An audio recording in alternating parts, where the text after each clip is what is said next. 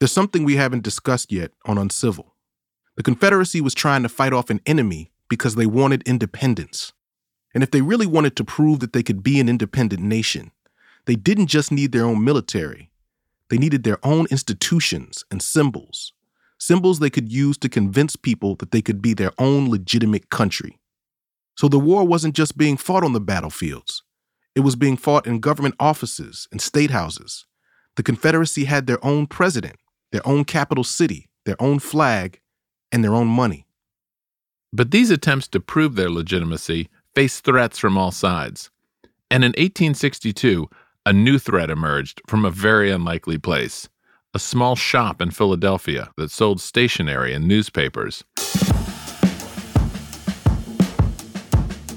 The president of the Confederacy, Jefferson Davis, was so worried about this store that he placed a $10,000 bounty on the owner's head, dead or alive. Today on the show, how a small shopkeeper named Samuel C. Upham shook people's faith in the Confederacy to the core, and what the Confederacy did to shut him down.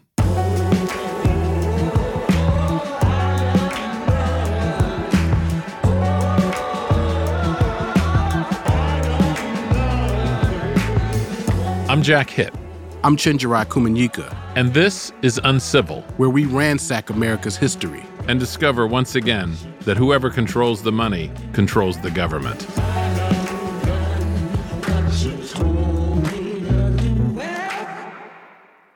The thing you have to understand about Samuel Upham, the man the Confederacy was so afraid of, is that he was the kind of guy who was always looking to make a quick buck.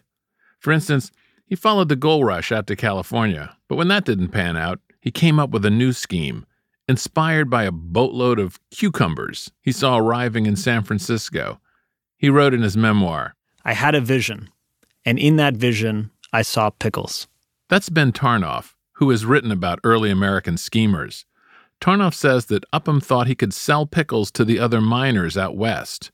But when pickles didn't prove to be the get-rich-quick scheme he was dreaming of, Upham switched gears and headed home to open his shop in Philadelphia. You know, he's always looking for the next hustle.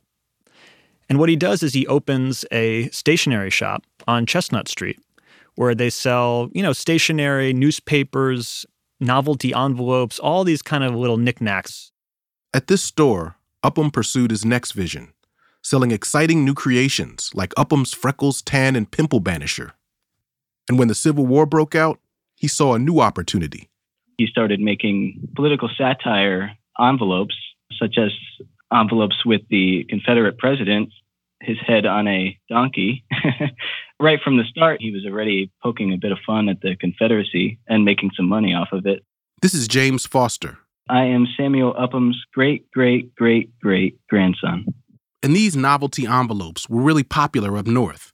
The Confederacy might have been a nightmare for Abraham Lincoln, but for Upham, it was proven to be good business.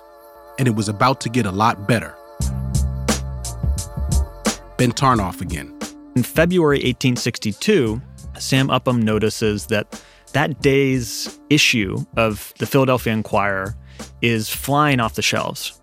People just keep coming into his shop asking for this copy of the Inquirer, and he can't figure out what it is. So Upham grabs a copy of the paper. And on the front page is a reproduction of a Confederate note. He was holding in his hands a newspaper with a picture of a new Confederate $5 bill. This was huge news.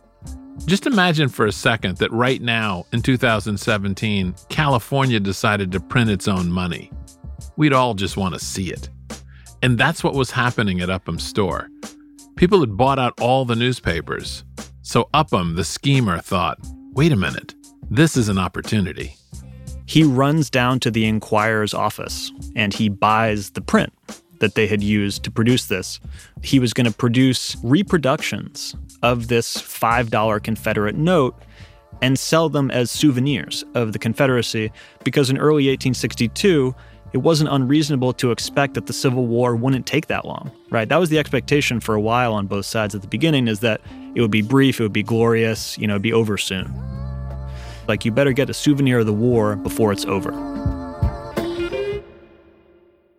The engravings on these bills tell a story. The Confederacy was using this new currency to say, we're the real America. And like Union money, they featured people like George Washington and Andrew Jackson. These little pieces of paper really were pieces of propaganda, too. So claiming George Washington and putting him on your money is actually a pretty powerful political statement, because you're saying that we're actually claiming the Founding Fathers as our own. Yeah, I mean, they had Washington and these other people there, but I'm holding a copy of one of the early Confederate $5 bills, and looking at it, you can see an engraving of their real America. It has slaves loading cotton. Yeah, I've got a $10 bill here, and it's got slaves picking cotton. Right, and I got the $50 bill here, and it's a little different. It has slaves hoeing cotton. So which of these bills, Chenjerai, talks about states' rights? That would be none.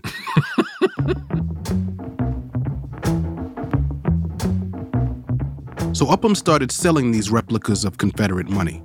He called them mementos of the rebellion. And Upham sold each bill for about a penny apiece.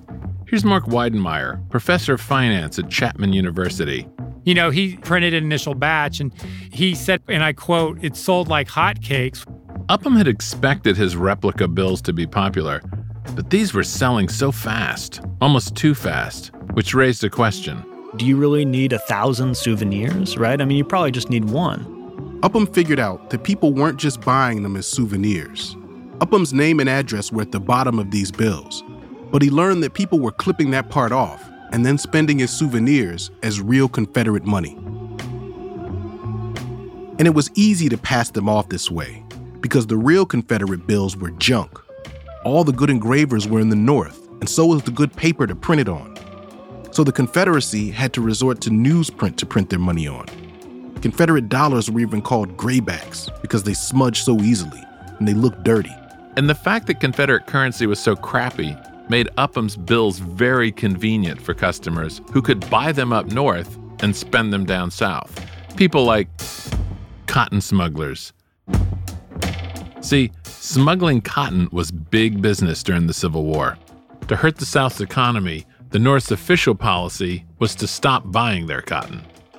But like the rest of the modern world, the North was deeply dependent on the cheap cotton that slavery produced. So Northern mill owners found a way to get their cotton through smugglers who bought bales of it with Upham's fake bills. Ben Tarnoff again. So if you can sneak into the South with Upham's counterfeits, buy some cotton, and then sneak back into the North, you can sell it for an enormous profit, particularly if it's just counterfeit notes that you paid with to begin with. So to make it easier for cotton smugglers, Upham makes it possible to buy huge quantities of his fake money all at once. He starts selling them in stacks. You can get 100 for 18 cents. And then he made it so that his customers didn't even have to come to the store to buy his bills.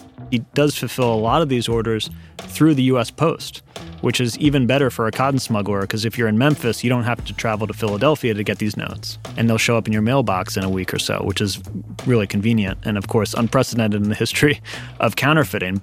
That's right. Samuel Upham was the Amazon.com of fake money. Upham had started out printing $5 Confederate bills, but later he started printing 10s and 20s too.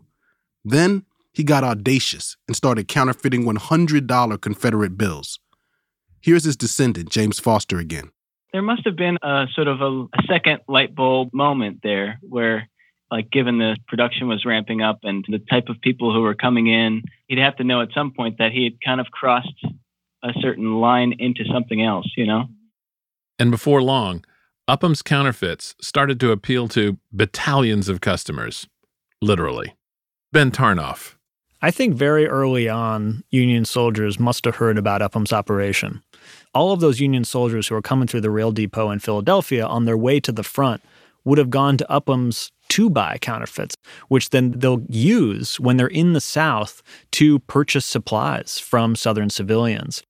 With cotton smugglers and Union soldiers buying his money up north and spending it in the South, Upham had now gone from souvenir salesman to straight-up counterfeiter. And as the months passed, he watched waves of soldiers march off to war, armed with his bills. After the break, an explosion of counterfeiting wreaks havoc on the Southern economy, and the Confederacy launches a secret plot to save their money.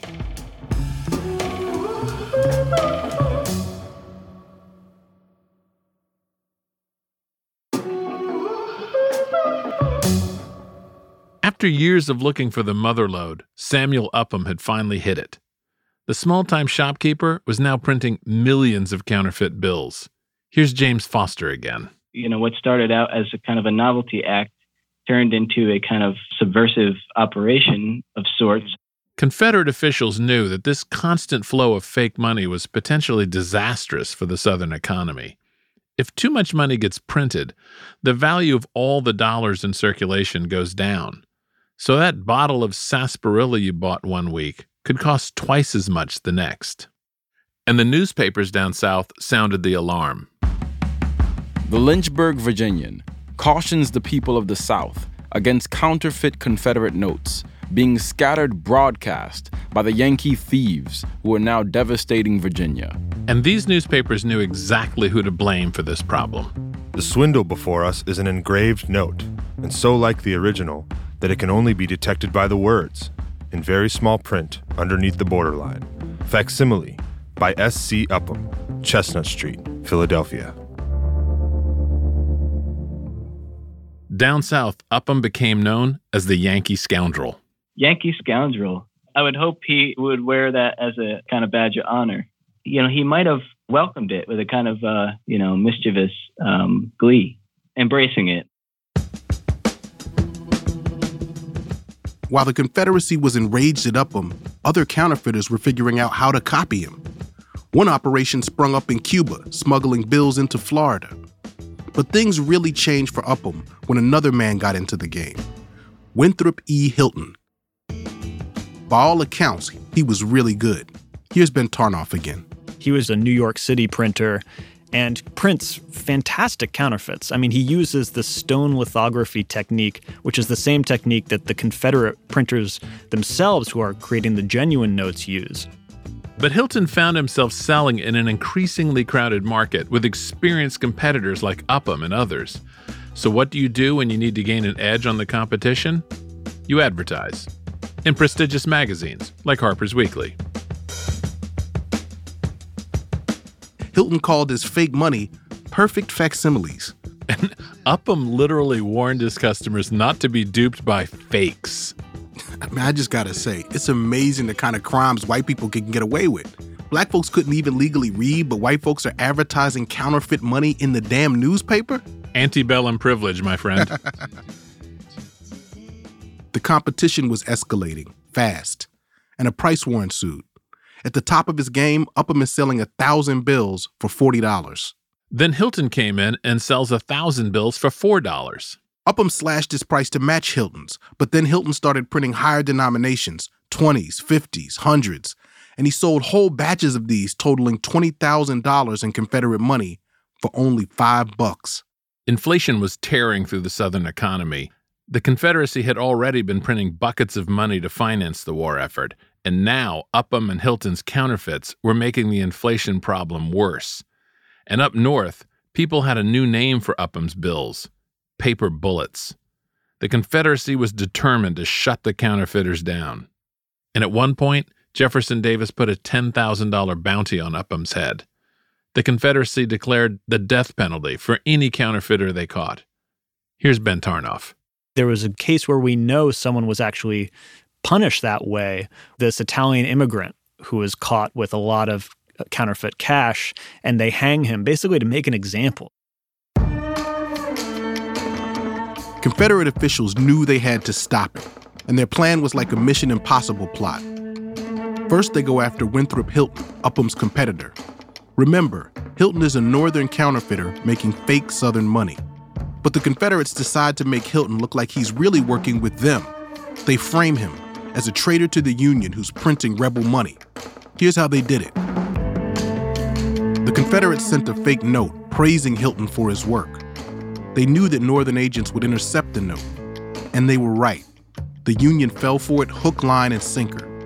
They started tracking Hilton, monitoring his comings and goings. And when the time was right, Union agents stormed Hilton's office, arrested him, confiscated all his counterfeiting gear, and shut down his operation. They came for Upham, too. When the highest-ranking officials in the Lincoln cabinet found out about Upham's operation, they paid him a visit. Mainly, they were worried that Upham could also be making fake Union money. After all, if he was printing fake Southern bills and getting away with it, why wouldn't he try his hand at Northern money? Here's Mark Weidenmeyer. His case was turned over to the Secretary of War, Edmund Stanton, and he investigated it and determined that Upham was not printing Union counterfeit currency. So Upham was cleared of printing Union money, and since the Union didn't recognize the Confederacy anyway, they didn't care that he was printing fake Confederate bills. And so, Upham just kept printing. So the North didn't stop Upham, and the South didn't catch him. What stopped him was his own success.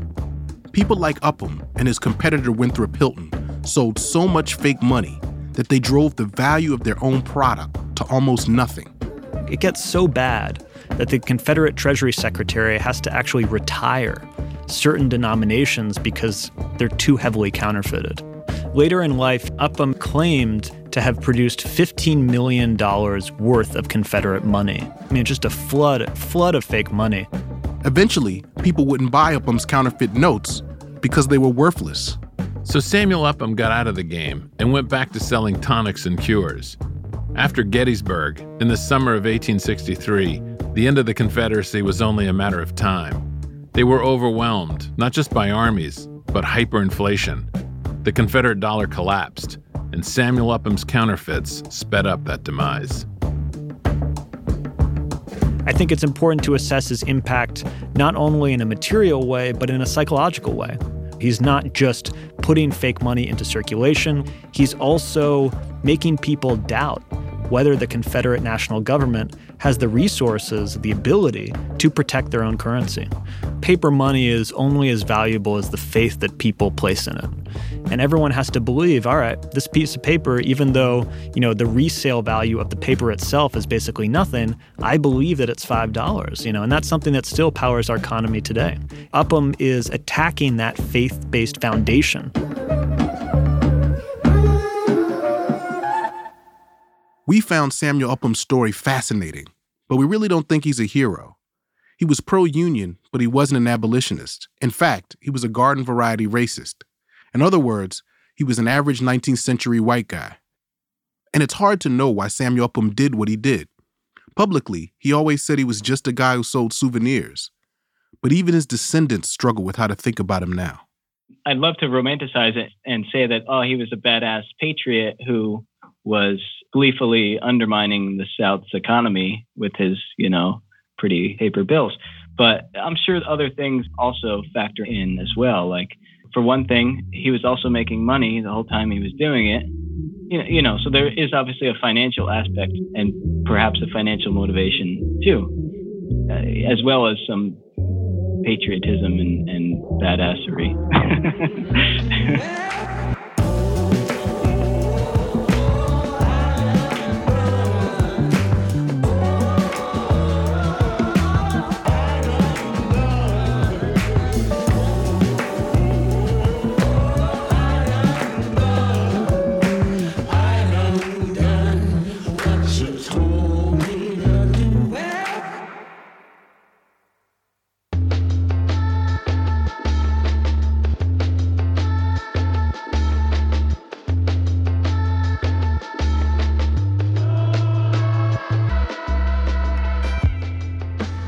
Uncivil is produced by Chris Neary, Chiquita Pascal, and Saeed Tijan Thomas.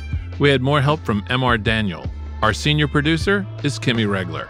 Editing by Caitlin Kenny, Jorge Just, and Pat Walters. Our show is mixed by Bobby Lord. The music for Uncivil was composed by Bobby Lord and Matthew Bowl in collaboration with Ann Caldwell and the Magnolia Singers.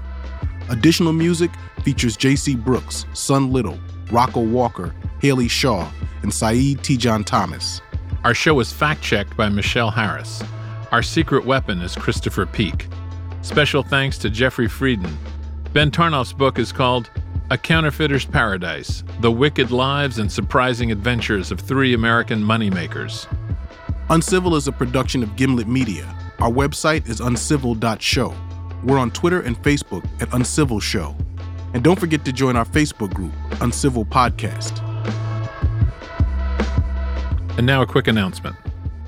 The chairman of the FCC has proposed ending net neutrality protections. The consequences would be devastating for marginalized communities that media outlets have misrepresented or failed to serve.